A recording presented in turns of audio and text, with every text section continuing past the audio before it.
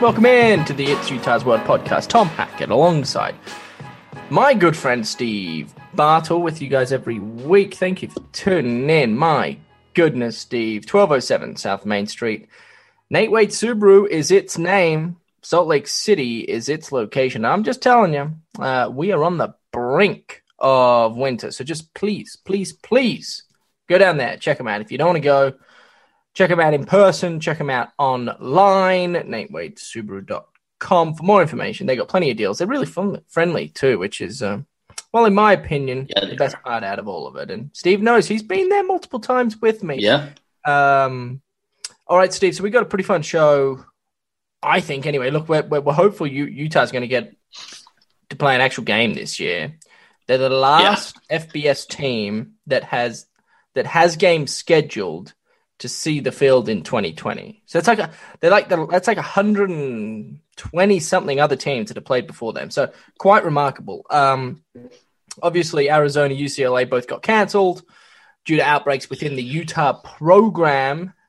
USC is scheduled to come to Rice-Eccles Stadium, 8:30 kick on Saturday. What would it be? The 21st would be Saturday. So here are a couple things, and I do want to kind of go through just some of the numbers when it comes to kind of USC statistics, some of the players to look out for. And I think a lot of Utah fans already know, but it is worth doing a bit more of a deep dive into where USC is going to cause Utah problems. But I do want to talk about just a few things I've heard from the Utah program, from a handful of individuals. So I'm hearing, Steve, the big news really is that apparently, this is Wednesday, by the way. It is Wednesday, November 18th, 4:08 p.m. in the afternoon. That California state officials have still not cleared USC to come to Utah, to come to Salt Lake City, Utah. So, that's kind of what I'm hearing. And look, that doesn't mean that the game's not going to be played. And I don't want Utah fans to freak out, but I'm just reporting on kind of some of the rumblings that some of my people are talking about, and I don't know if that's concerning or if this is I don't know if this is kind of normal procedure for California state officials. I have no idea, but it is Wednesday, and the game is scheduled to be played in just a handful of days, really 3 days now. And USC is still as of right now not coming, but I don't know if that's going to change. So Utah's a dirty place, Man, Steve. That's crazy. Utah's a dirty place. That's some news there, Tom. That's a hammer you just dropped on all of us. And hopefully, like you said, like it's not a done deal. Like we don't know exactly what's going on and that kind of thing. But the fact that, LA County is so involved with this, like it's not a good thing. It's definitely not encouraging when you're talking about, the fact that Utah, specifically Salt Lake County, there are a lot of cases. There's a lot of concern over COVID-19, and it sounds like the problem is not going away anytime soon. Just, not only cases and that kind of thing, but the concern from California and the local government there about sending their own to Utah to play Utah, whatever it is. Man, that is a wild factor in all of this, man. It just seems like once Utah, and obviously, Harlan has talked about it. Whittingham has talked about it. The team's trending in the right way. They're getting guys back from their quarantine, from their time in isolation for those that have had positive tests. So the team itself is trending in the right way, but it sounds like there are still more hurdles to overcome in order for this game to be played this weekend. Yeah, so just I did some quick Googling. The power of Google. The power of Google. We love it. So, okay. So they, California's, I mean, all things considered, right? They've actually done an okay job when it comes to COVID-19 cases in the state. So to refresh everybody, in 2019, according to Google, there was 39.51 million people living in California. Let's just round that up for argument's sake and go 40 million people live in California. Utah's like 3,000, I think. Let me do quick Google. Yeah, 3.2. Call it 3. So we're talking about a state with 40 compared to a state with 3. Utah today on Wednesday has I think they announced 3,000 cases today. California's hovering around 8,000. So today, November 17th, which would have been yesterday, they had 8,591. So they're they're doing pretty well, considering how many people they have in that state. How many people? The population. Right. And just how bad it is here in Utah. I mean, I don't think people realize, people living in Utah, like this is bad. We don't have that many people here. Right. We have a lot of cases. Like people are looking at Salt Lake City, Utah, going, "Oh, geez, that place is dirty." We don't want to go there. And that's kind of what's happening. So I also think what else I heard was California, and I don't know if I haven't really done a ton of background research on this, but I think they're thinking about if you travel into the state of California, there's a chance that in the future, in the not so distant future, you're going to be required to quarantine for 14 days in a hotel, which is something my country, Australia, is doing. If I were to go home, and in fact, many countries now around the world implementing this new rule. My brother just traveled to Singapore, and they've got something cool. They've got the virus under control. This is kind of off topic, but just thought I'd share it. So what they've done is he was required to take his COVID-19 test prior to departing.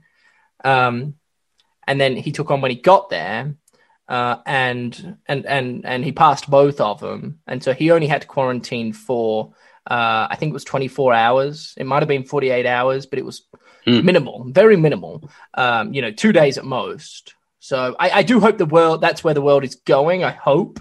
But maybe we'll have a vaccine before we get to any of that anyway. But my point is, there are still a lot of places, Australia. I know a lot of the South Pacific Islands. They're requiring this 2-week quarantine period. I've heard maybe California does the same thing. I don't know. And I think that's kind of why the hesitation from local California state officials is when it comes to sending USC to Utah. Utah, when you look at kind of how many cases they have per the 3 million people that live here, it's quite substantial in comparison to the 8,500 they have and the 40 million people they have there. So I'm optimistic, Steve. I'm going to remain optimistic, but let me tell you, if California's state officials decide that USC is not going to come to Utah because Utah has too many cases, then that would be a wake-up call for the ages. For the ages. Yeah. Oh. Yeah, no, for real.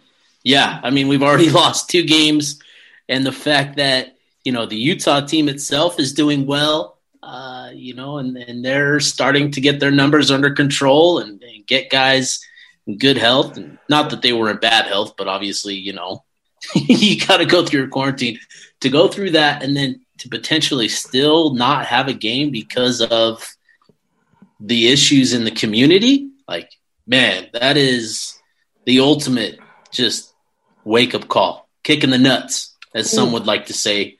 Just a massive Lecky Fotu size shoe to the nuts there. That would be quite painful to lose that game. With everything pointing in the right direction, gosh, that would suck. And we can talk a lot about California elected officials and all that, but we don't need to. Like, the fact of the matter is, this comes down to our responsibility in the community to do what we can to limit this thing. And that's what this all boils down to. And we've heard it from Harlan talking about it, and we could hear just the community aspect of this entire thing is a big factor, a bigger factor than maybe we've ever realized. And so, man, it's scary. The fact that you brought it up, man, that's scary, man. So, we all gotta hope for the best. Obviously, the team is doing well. We gotta hope for the best, and hopefully, we can make this happen this weekend. Yeah, no kidding. I mean, it's just it's a subject that requires a conversation because if California decides not to allow their teams to come to Utah, you just have to imagine a joke. You'd have to imagine other states are going to follow suit and say, yeah, you're probably right. Yeah.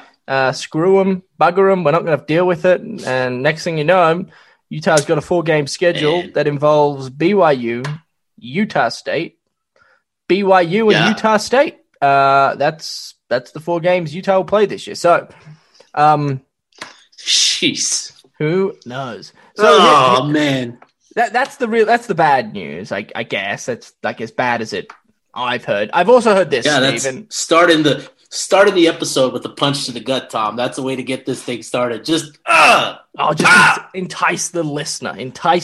There's more coming, baby. So what else have I heard? Okay, so Coach Whittingham earlier this week went on the coaches show like he does every week, or maybe this was in a Zoom call. I can't quite remember, but he essentially said that the playing group is very eager and determined to see the playing field, which you'd imagine, they all would be. Says that the vibe, or I can't remember the exact quote he used, but he said the overall feel of the team is in a good place, which I thought was interesting. I have the quote here. Okay. We've had an encouraging week so far. Excellent practice yesterday. You might expect that the players' spirits be a little down because of the disappointment the last couple of weeks, but that's not the case. Well, I have heard otherwise, Steve. In fact, I have heard that the spirits of the playing group is rather poor. And they're quite disappointed, I think, is maybe the vibe. Sure. Simply because of the last 2 games. So that I thought that was interesting. Now, granted, you have to look at, I'm not trying to throw Coach Witt under the bus by any stretch, but he's a head coach. He's talking to the media. He's always going to try and come across as if the team is great. Everything's happy. Life is good. Life is not good. Nobody, very few people are actually all that happy. And your players probably don't want to be there most days of the week. So that's the reality. And man. It'd be interesting. I think part of it too is Coach Witt obviously very bummed that he hasn't been able to play the football games the last 2 weeks. He's got a young team. Every rep is very important. So he hasn't been in the best of moods is kind of what I've been told. And the players feel the same way. So yeah, it's not all that. There's not much sunshine raining down on the Utah football facility at the minute. Well, it's definitely and it's tough, man. Like I think everybody can kind of relate to the feeling, right? Like, once it was announced that UCLA game was canceled on Friday, man, you could just feel it on social media, on our side at utezone.com. Like, it was just everybody was beat down, was deflated, was just kind of really just the air taken out of their lung. Like, it was just a tough thing. And so you can only imagine what that would be like for the players and for the coaching staff who are working so hard to be prepared and to do what they can to make it to game day, and then to have that taken from them. Hell yeah, they're going to be mad. Hell yeah, they're going to be frustrated. Like, of course that's going to be the case. That would be tough not to be. I think that should be the expectation, is that, they should be disappointed. They should be frustrated. And, it's definitely tough, man. Like, I can only imagine what exactly what they're feeling. Like, it was tough for me. All I do was write about the team.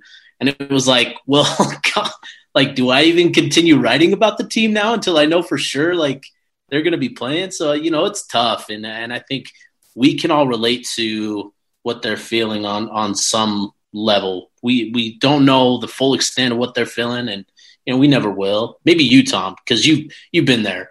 Well, did you ever play? Oh, geez, it was a long time ago. I can only remember small aspects of my playing time, but I do want to say, because you kind of triggered my mind for a second, like, we as sports lovers follow not just one sport. I imagine most of our listeners, in fact, I imagine all of our listeners for that matter. I don't know a single person out there that's only interested in college football and nothing else. Right. If you're into sports, you're probably into a couple of them, some more than others, but you get the gist. We always talk about or the media. People that follow the game, podcasts, radio hosts, who have you, they kind of always talk about, the drive of these professional athletes. Like, and you can generally tell when professional athletes, are just kind of over it, over the season or over the team they're on, they lose interest. And those guys are making a lot of money, generally speaking, I should say, depending on the sport they play. But the people that radio hosts, podcasts are all talking about, for the most part, are kind of big time basketball players, football players. College football players don't make money. Like they just don't. They make, when I was there, I made $1,300 a month. Part of your stipend, right?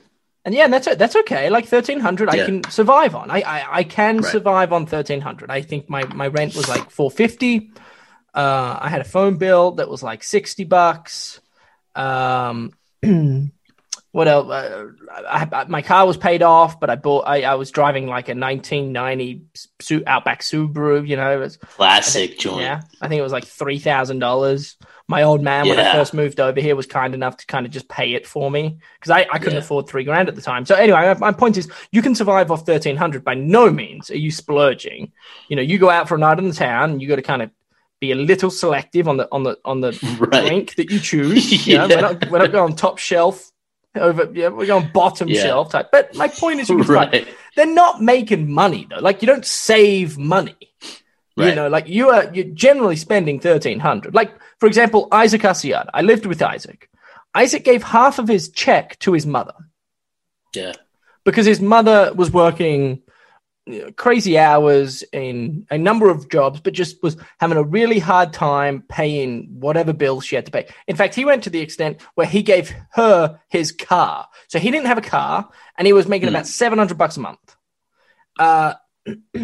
And everybody's got their own unique situation. My point is, we talk about college athletes like they're pros, but they don't make any money. So where's the motivation? Like I was on the team for 4 years, and 2 of those years we were 5-7, back to back, 2012, 2013. And I'm just telling you, like, it becomes so dark. Like, the facility is such a dark world. It's depressing. And it's not like you're making X amount of dollars where it's like, this sucks and I just can't stand losing, but at least my bank account is happy. There isn't that. And so I feel for the players at the minute who have gone through really, we're going to be going on 6 months of training, Oh yeah. And they get I think going back to the summer and they don't get to play, like that's the thing, is like they're putting in all this work and they don't get to cash in basically on that work. Like, that's what those games are. That's what those games mean to them. It's like, it's an opportunity to cash in on the work that they've done throughout the week, and they're not getting those opportunities, It's tough. I can only imagine what it's like. And, you shared your experience during those 2012, 2013 seasons. And man, it's gotta be so difficult, to go through the grind of waking up at a certain time. And now you've got all these tests that you've got to go through, which are tedious and monotonous, but you've got to do them, like, in order to play. Like, now this is part of the deal. Like, you've got to go through these tests every single day, sometimes multiple times a day. And so it's all just got to pile up on these guys. And the mental state of this team, that's definitely something to monitor. And talking about the mental health of the team is important, and making sure that these guys are plugged in still and still good to go. So it's tough time right now. You just hope that these guys are able to take the field I think that would be such a big moment for all of these guys to have that moment of taking the field and just kind of getting out there and letting loose, right? Like just having fun. Yeah, it's, and I guess part of this spiel of mine is I just wish, I really just wish a college coach would come out one day and say, the team's not doing that well, to be fair. They don't make any money. We've been training for 6 months. I'm not happy because I know that the games we've lost out on are really invaluable. So I'm kind of letting it out on them. We're in pads every day. Winter's just around the corner. Our defense really isn't that good. We're not doing that well. Yeah, just some transparency would be really, really refreshing, because it's just like here's my problem, Steve, is if you were born with a brain, if you heard Coach Whittingham going, the spirits of the team is really high. If you were born with a brain, you would listen to that quote, knowing what they've gone through, and gone, you're full of bleep. In what world is the team doing okay? Seriously, in what world? It's like, come on, coach. Nah, we're not that they're dumb, human, man. We're not dumb. They're human. We were all disappointed, and we're fans. We cover the team, and we're all disappointed. Of course, those guys are disappointed. Of course, they're frustrated. Of course, they're not jumping for joy that they get to go to practice again this week without having a game to play and to look back on. Of course they're frustrated, man. What's wrong with saying that? It does frustrate me. I tell you, it bothers me, and it's not just college football. Although I think college football's emphasized because the players don't make any money. I think a college football program. If you were to compare an NFL team to a college football program, both teams have the same record. Everything's the same. I think you'd look at the NFL team and go, oh, these guys seem a lot happier than the college kids. Well, there's pretty good reason for that. These guys live in mansions, whereas college kids are living, in basements with 3 other dudes. Yeah, you get the gist. But anyway, that's my point. My 2 cents there. So Utah football, not the happiest. What have you been hearing, Steve? What's been going on in your little circle, your peeps? Oh, man. What has been going on? A lot of recruiting stuff, a lot of recruiting news. What's been going on? So, obviously, last week, Utah picks up the commitment from 4-star linebacker Ethan Calvert. Yep. That was a big one. Did we talk about that last week? I can't remember when we recorded. Was it a Friday recording? I think so, yeah. We spoke about it, yeah. Coach Swan. Okay, good. Can you quickly... Bro. Dude, he's killing the game.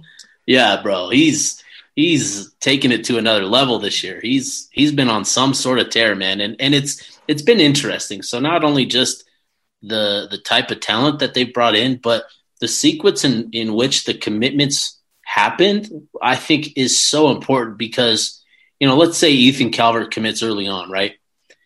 Does a kid like Trey Reynolds, does he commit to Utah if he sees Ethan Calvert there, knowing full well that he's probably going to be the guy?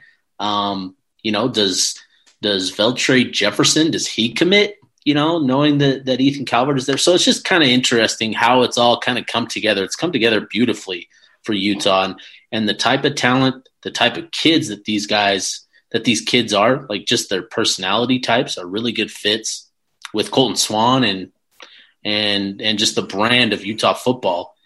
Utah fans should be plenty excited about this group of linebackers that they're bringing in this class.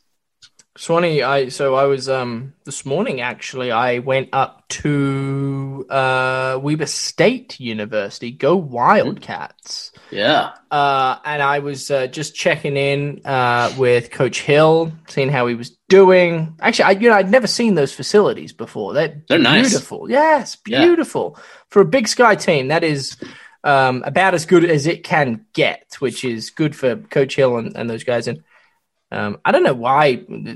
I can't remember how this got brought up, but I was like, Swanee, man. I'm like, Swanee's been killing it, Jay.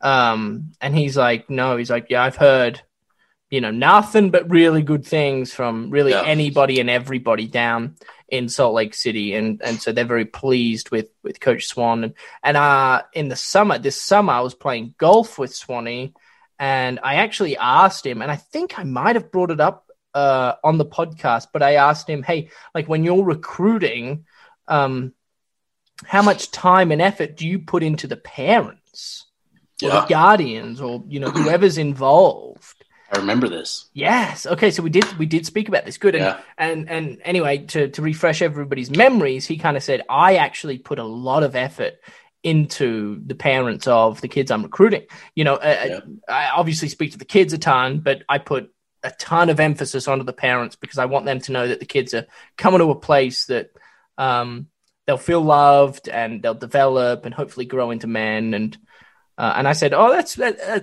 interesting. That's kind of cool. And I kind of figured that was the case. I said, how many other coaches, like, does every coach do that? He said, no.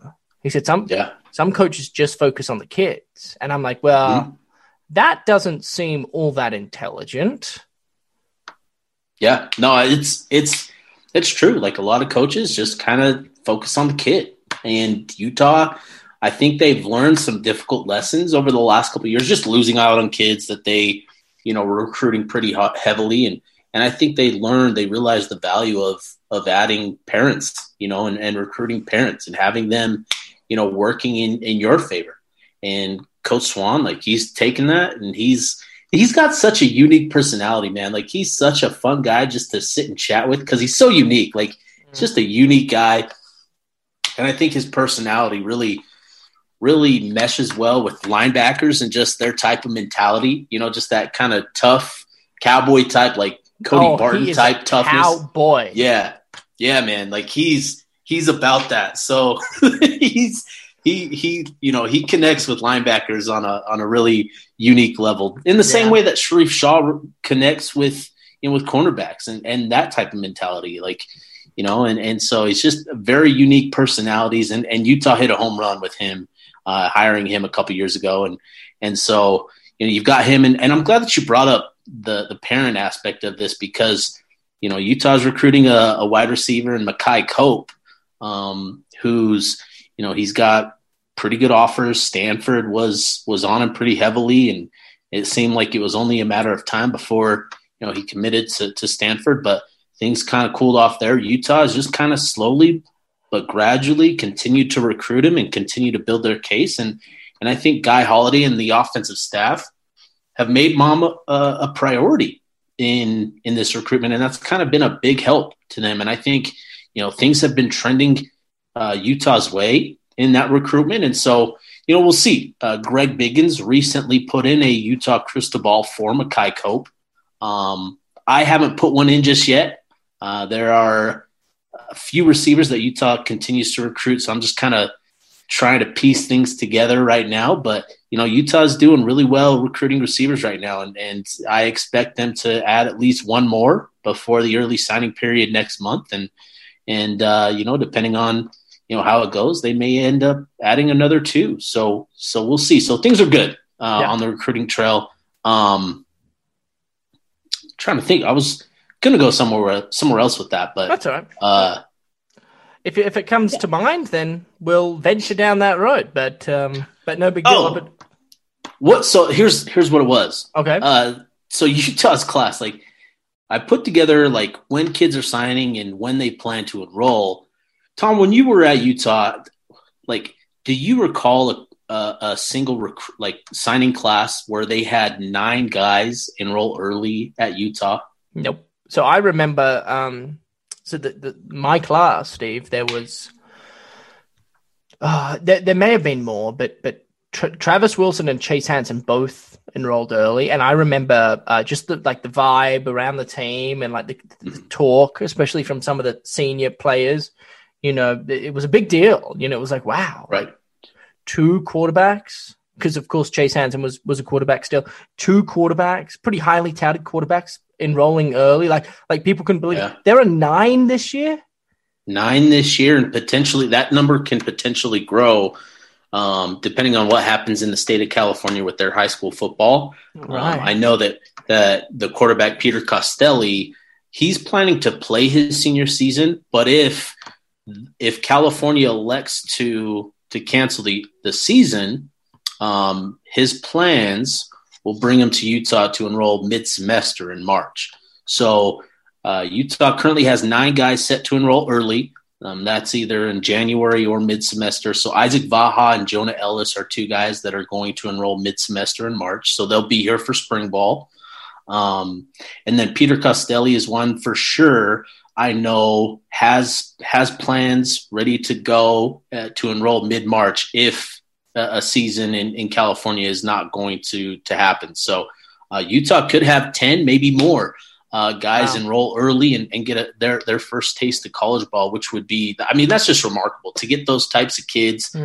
These are high level talents, but these are also high level students that are coming in early. And these guys, it'll be fun to see these guys, suit up for Utah whenever they get the chance. Well, look, I know we've talked about it in the past, but it is worth bringing up again, Steve. If you are a recruit listening to this podcast, if you are a parent of a recruit, if you have somebody that is hopeful one day in X amount of years to potentially be recruited by a college team, if you can get to the program in the spring, you will do yourself a world of help.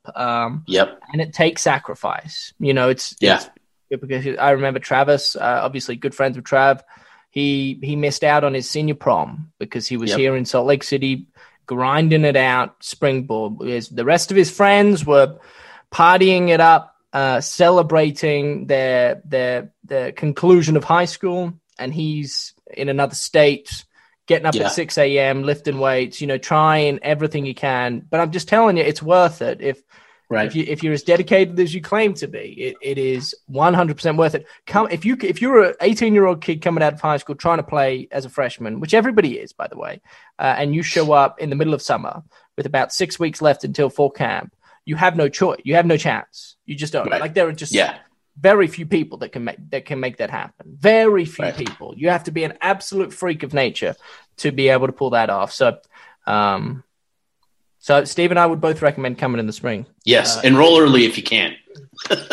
Yes. All right, Steve. So let's quickly jump ship and go to this USC Trojans team that we hope to see. Really, come on, just give it to us. Come on. Oh my goodness, it's exciting. So I guess we'll start with the quarterback, Keaton Slovis, the quarterback. He's a sophomore now, I think. Yep. He's really good. A sophomore. I know he's really good. He's throwing the pigskin at about 71.4%. That's his completion percentage. He's already got about 700 yards. He's 3 touchdowns, 1 interception, averaging 7.2 yards a toss. And he's got, what helps Keaton Slovis is he's got a trio of wide receivers who I'm sure will be familiar, or at least familiar names to Utah fans. Amon-Ra St. Brown, he was there a year ago. Tyler Vaughns was there a year ago. And Drake London, I don't think was there a year ago. He was. He was? He didn't play much. Yeah, he didn't play much early on. I think there was an injury or something, but he was there last year. Gotcha. But they're kind of the 3 standouts, I guess. Yeah. Brew McCoy, remind me, is Brew McCoy the one that went to USC, then to Texas, then back to USC? Yeah, committed to Texas, committed to USC, committed to Texas, signed with Texas, backed out of it, but they still had to use an initial. Goes to USC, has to sit a year, just a mess of a whole situation. But yeah, he is at USC, and man, he's when it clicks for him, like he's going to be a problem. Yeah.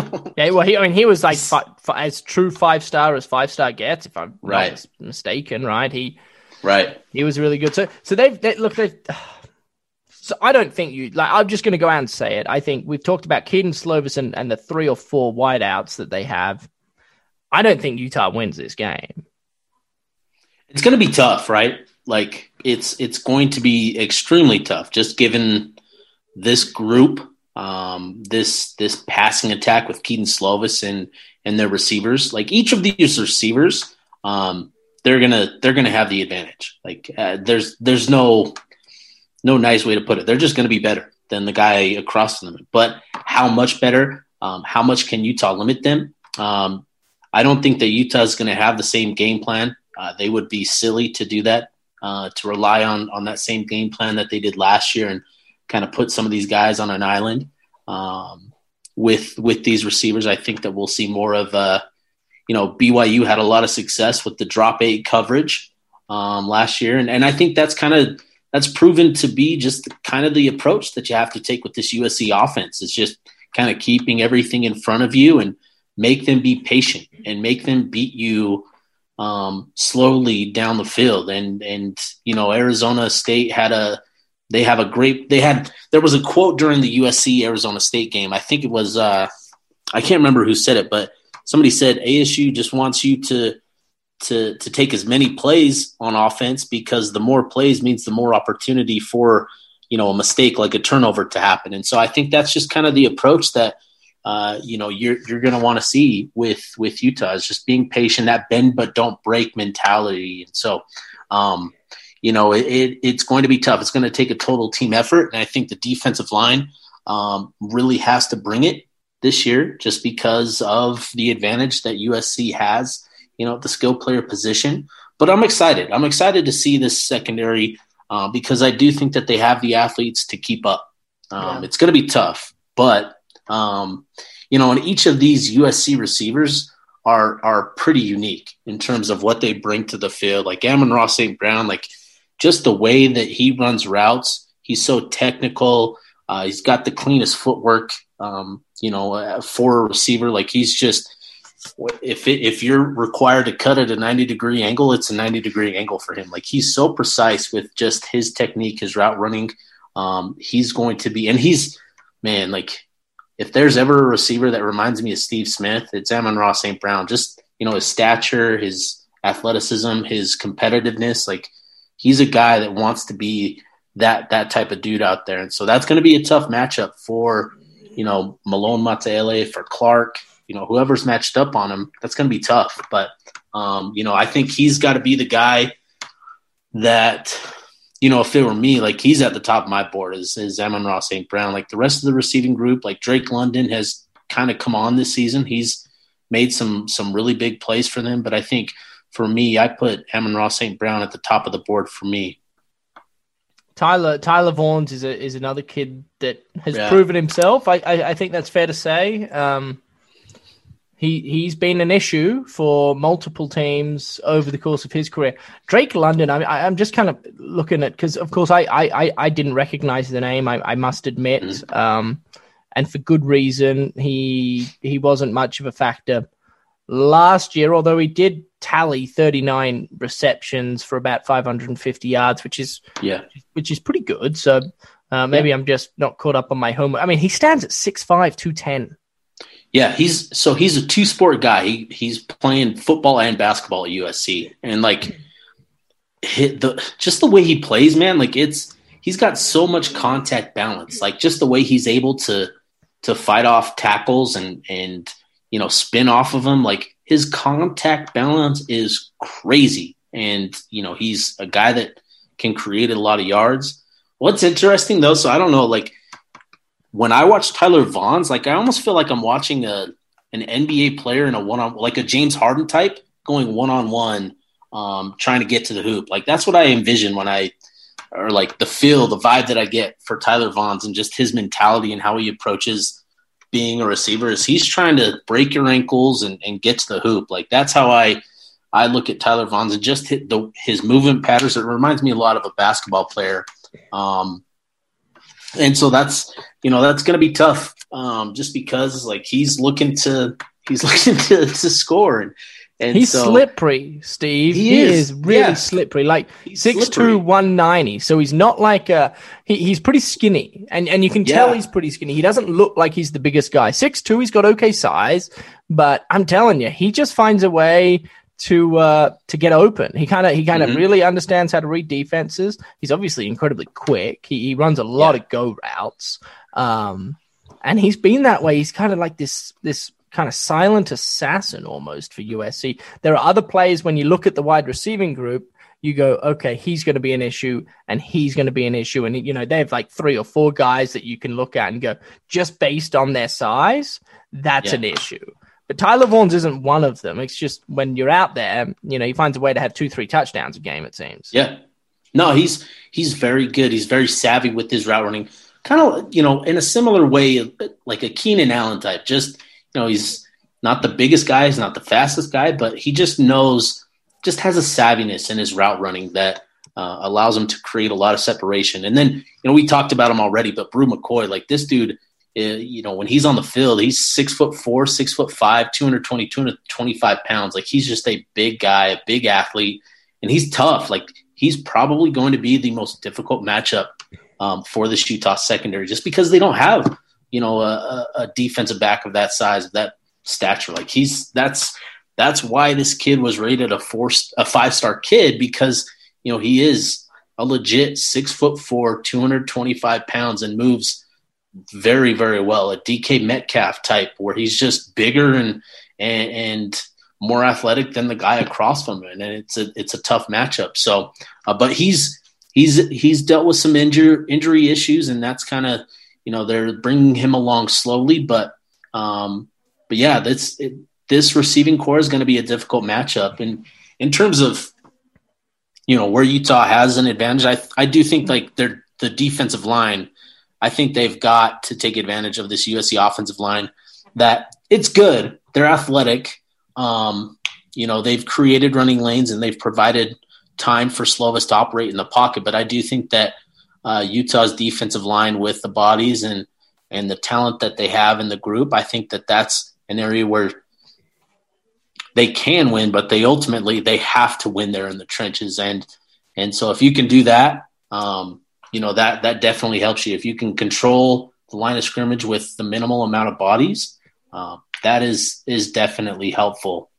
And then one thing that I'm interested to see is just exactly how, Scally and the defensive staff, how they utilize Nephi Sewell. I think this was a game where you wanted Nephi Sewell to be prepared and ready to play linebacker specifically for this game. This is the reason why you moved Sewell from safety to linebacker, was for a matchup against a USC type where they want to spread you out with multiple receivers just because, he is a safety playing linebacker. Like he's not, if you've seen him, and you've seen his listed size at 6', 225, like you have a hard time putting that together. And unless he's just like super thick boned, like he's not 225. And so he's still incredibly tough, but I think he brings a savviness and understanding of coverage, which is going to benefit this Utah defense. And why I think they've moved him to linebacker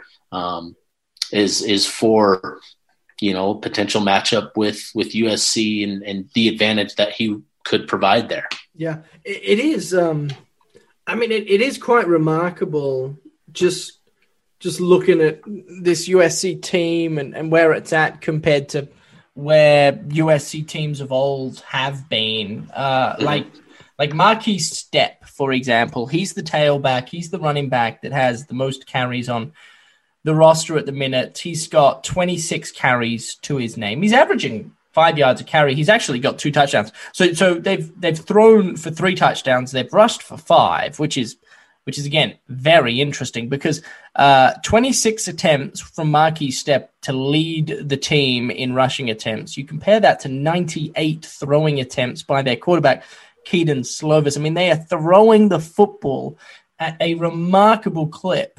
And like it just doesn't seem that long ago. I mean, my goodness, it was even when I was playing this USC team was known for its diverse 50-50 run pass combo. Yeah. Where you've got a quarterback that's true pocket passer, weapons on the outside, but let's not forget about the running back who's a 5-star kid, Reggie Bush, hopefully. It's like nowadays it's like, this is an air raid offense in every regard. Graham Harrell, the offensive coordinator, he's come in and just revolutionized, given this USC offense some life.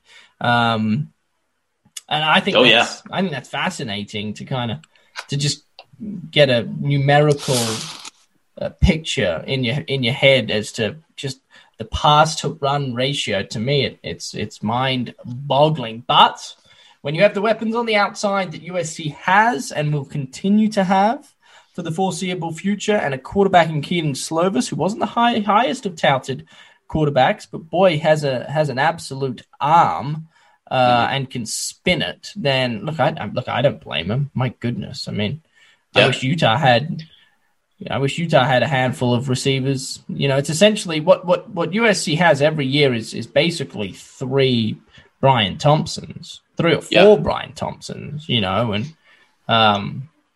And so it's fascinating. What a luxury, man! What a luxury! No kidding, Steve. So, from a defensive side, we haven't really talked a ton about them. They've got some players. 3 Polynesians actually sit atop the list when it comes to total tackles. Marlon Tuipulotu is a defensive lineman. He's got 16 to his name. And then a pair of safeties in Talanoa Hafunga. He's got 14 total tackles. He's also got the only interception on the defense through 2 games. And then Isaiah Pola Mayo is also another safety. He's got 12 total tackles to his name. So they dropped the safeties in the box a fair bit. 3 Polynesians, though, atop the tackle list. So that's kind of cool to see. I guess they've kind of always had some sort of Polynesian pipeline. Going back, it helps when you have players like Junior Seau and that kind of thing to rely on. But yeah, they've got some good polys this year, and it's Talanoa Hafunga and Isaiah Polamau, like those 2 are really good safeties that can do a lot. And last year, I think they made life very, very difficult for a player like Britton Covey, because Hafunga is extremely quick and he's able to defend a lot of area in short areas. But he hits like a linebacker. And so, he's an interesting guy. I think Utah will be able to run the ball on this USC defense. Unlike, I don't want to say that they struggled to run the ball last year, because they put up a good amount of numbers, but I think that they can run on this USC defense with a little bit more ease, just based on, what we've seen so far against, Arizona and against Arizona State. I do think Utah will be able to run the ball on these guys. And, how does that open things up? Are they going to rely on their tight ends and on their receivers and take advantage of opportunities through the air? That's going to be fun to see. But I do think that Utah has an advantage in the trenches here, just because they've lost a guy like Jay Tufele. USC still has Drake Jackson, which, he's going to be a tough matchup on the edge. And so he's going to be a point of focus, in the game plan. But I do think that, as long as Utah has the right type of bodies, on Saturday, I think that they'll be able to, I don't want to say have their way, but they'll be able to create opportunities and they'll be able to provide protection for the quarterback. And they should be able to do some things and take advantage of this USC defense. There's no doubt it's going to be a test for Utah. I believe the line right now, last I looked, was about 6 points in favor of USC, as it should be, in my opinion. I think USC is probably the better team. But Utah can win. Utah's good enough. They haven't proven themselves. And I'm hearing that defense is nowhere near where it needs to be. So We will, I guess, hopefully find out Saturday at 8:30. Hey, I do want to quickly talk before we get out of here, Steve. And I don't think this has become official yet, but the Pac-12 is potentially going to allow non-conference teams to play conference teams. I haven't seen an email come through yet, which is why I don't think it's official. But John Wilner is the one that first reported this out there at the San Jose Mercury News. Mm. And of course, when that news broke, the entire state of Utah started screaming and shouting that BYU and Utah need to play one another, which is, I guess, we probably could have predicted. But I personally think they should. I don't know where you feel or sit on the matter, but this is my reasoning. I think for BYU's sake, they're 8-0. And I've said this really the entire year. I guess I think BYU would actually beat Utah this year. And that would only help their resume when it comes to a New Year's Six or even potentially, believe it or not, making the playoffs. And then for Utah's sake, I think you play the game because you need as many game reps as possible. You've already lost 2 games in 2020, and you have an incredibly young team. And just, forget about the record, the streak of 9-0, whatever it is, 10-0. I can't even count at this point, but just play the game. Because not only do you have a chance to cripple a perfect season for BYU, which would be majestic, but you also, it's an opportunity for your young players to get incredibly valuable reps.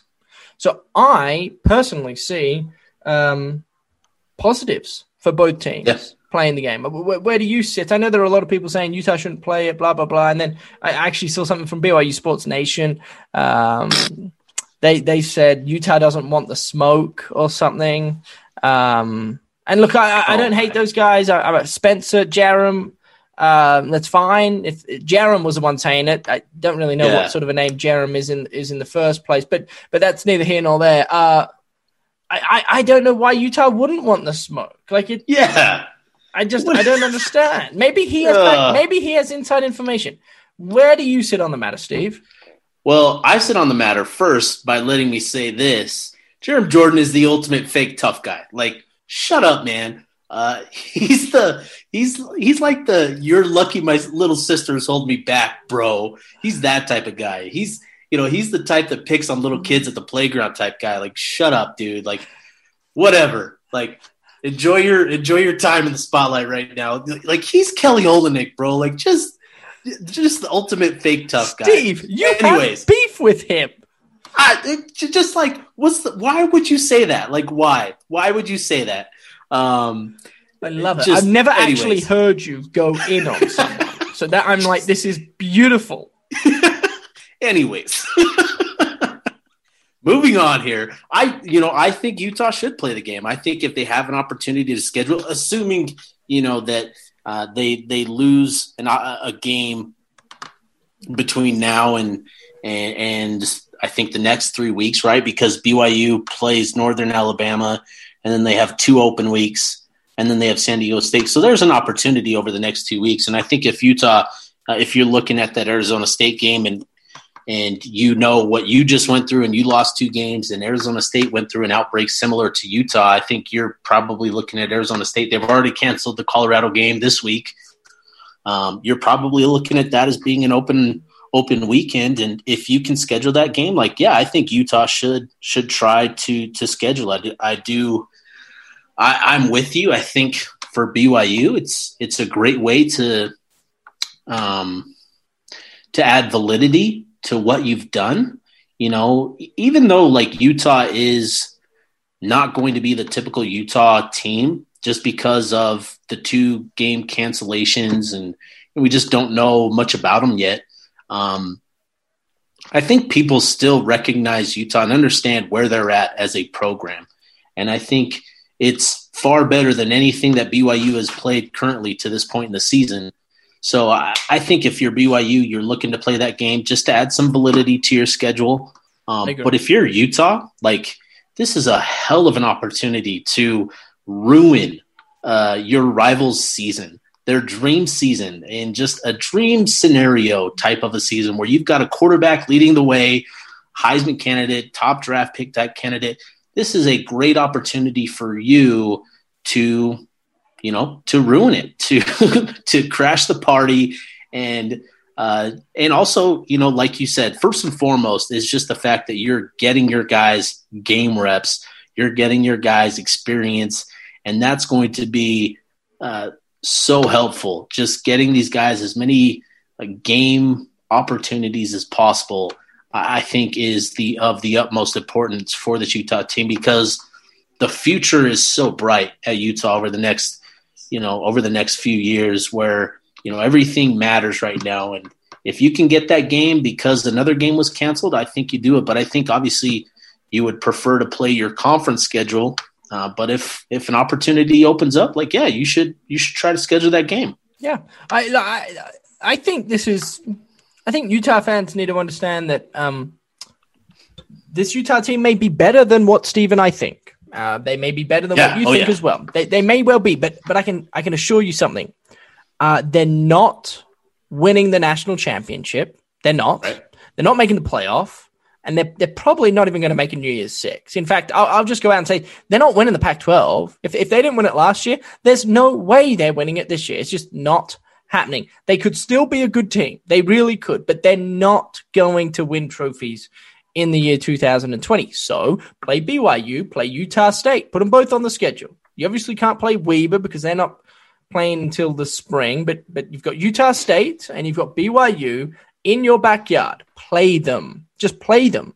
Who cares? Utah could lose every game this year. I really wouldn't care that much because the season is almost already over with two games that you've already lost. And it's a young team and they need the reps. Yeah. Speaking of reps, Steve, Subaru needs your reps.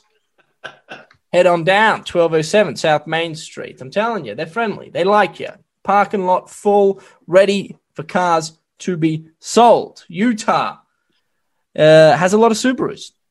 I'm sure many of you listening that live in this great state have realized that by now. It was one of the first realizations, I guess, that I had when I came in 2012. I was like, my goodness, is this a state sponsored by Subaru? What is going on here? Left, right, and center, you find it. Well, for good reason. Nate Wade Subaru is one of the reasons you see so many Subarus. They're the oldest Subaru dealership in all of North America. They celebrated their 50th birthday within the past year, and they're literally just a couple blocks from downtown Salt Lake City. So do yourself a favor, do them a favor, head on down, tell them we sent you. And if you don't want to go, NateWadeSubaru.com is their website. Steve, man, I'm praying for you, dog. I'm just hopeful that we get a game this Saturday. Man, me too, man. These guys that go and hit another helmet, another colored helmet. Just hit it hard. Please.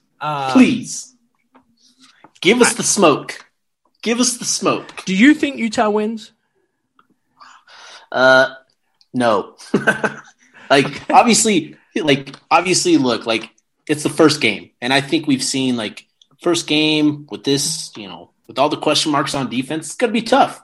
But I think the offense, and I think we've seen enough from USC's defense where I think the offense can, potentially keep up. But I think USC is going to win this game. That makes two of us. That's also Steve Battle. My name's Tom Hackett. We'll be back next week with hopefully a two-episode week. If Utah USC can play Saturday night, ESPN at 8:30 p.m. Steve, you're the man. Be well. Much love. And turn on a light, would you, you scary, scary animal? Sorry. People aren't going to be able to see this, but Steve, we record this via Zoom. Steve is in the pitch dark, just in his little cave, his little football man cave. You're freaking me out, dog. All right, much love. Sorry. I'll speak to you next week.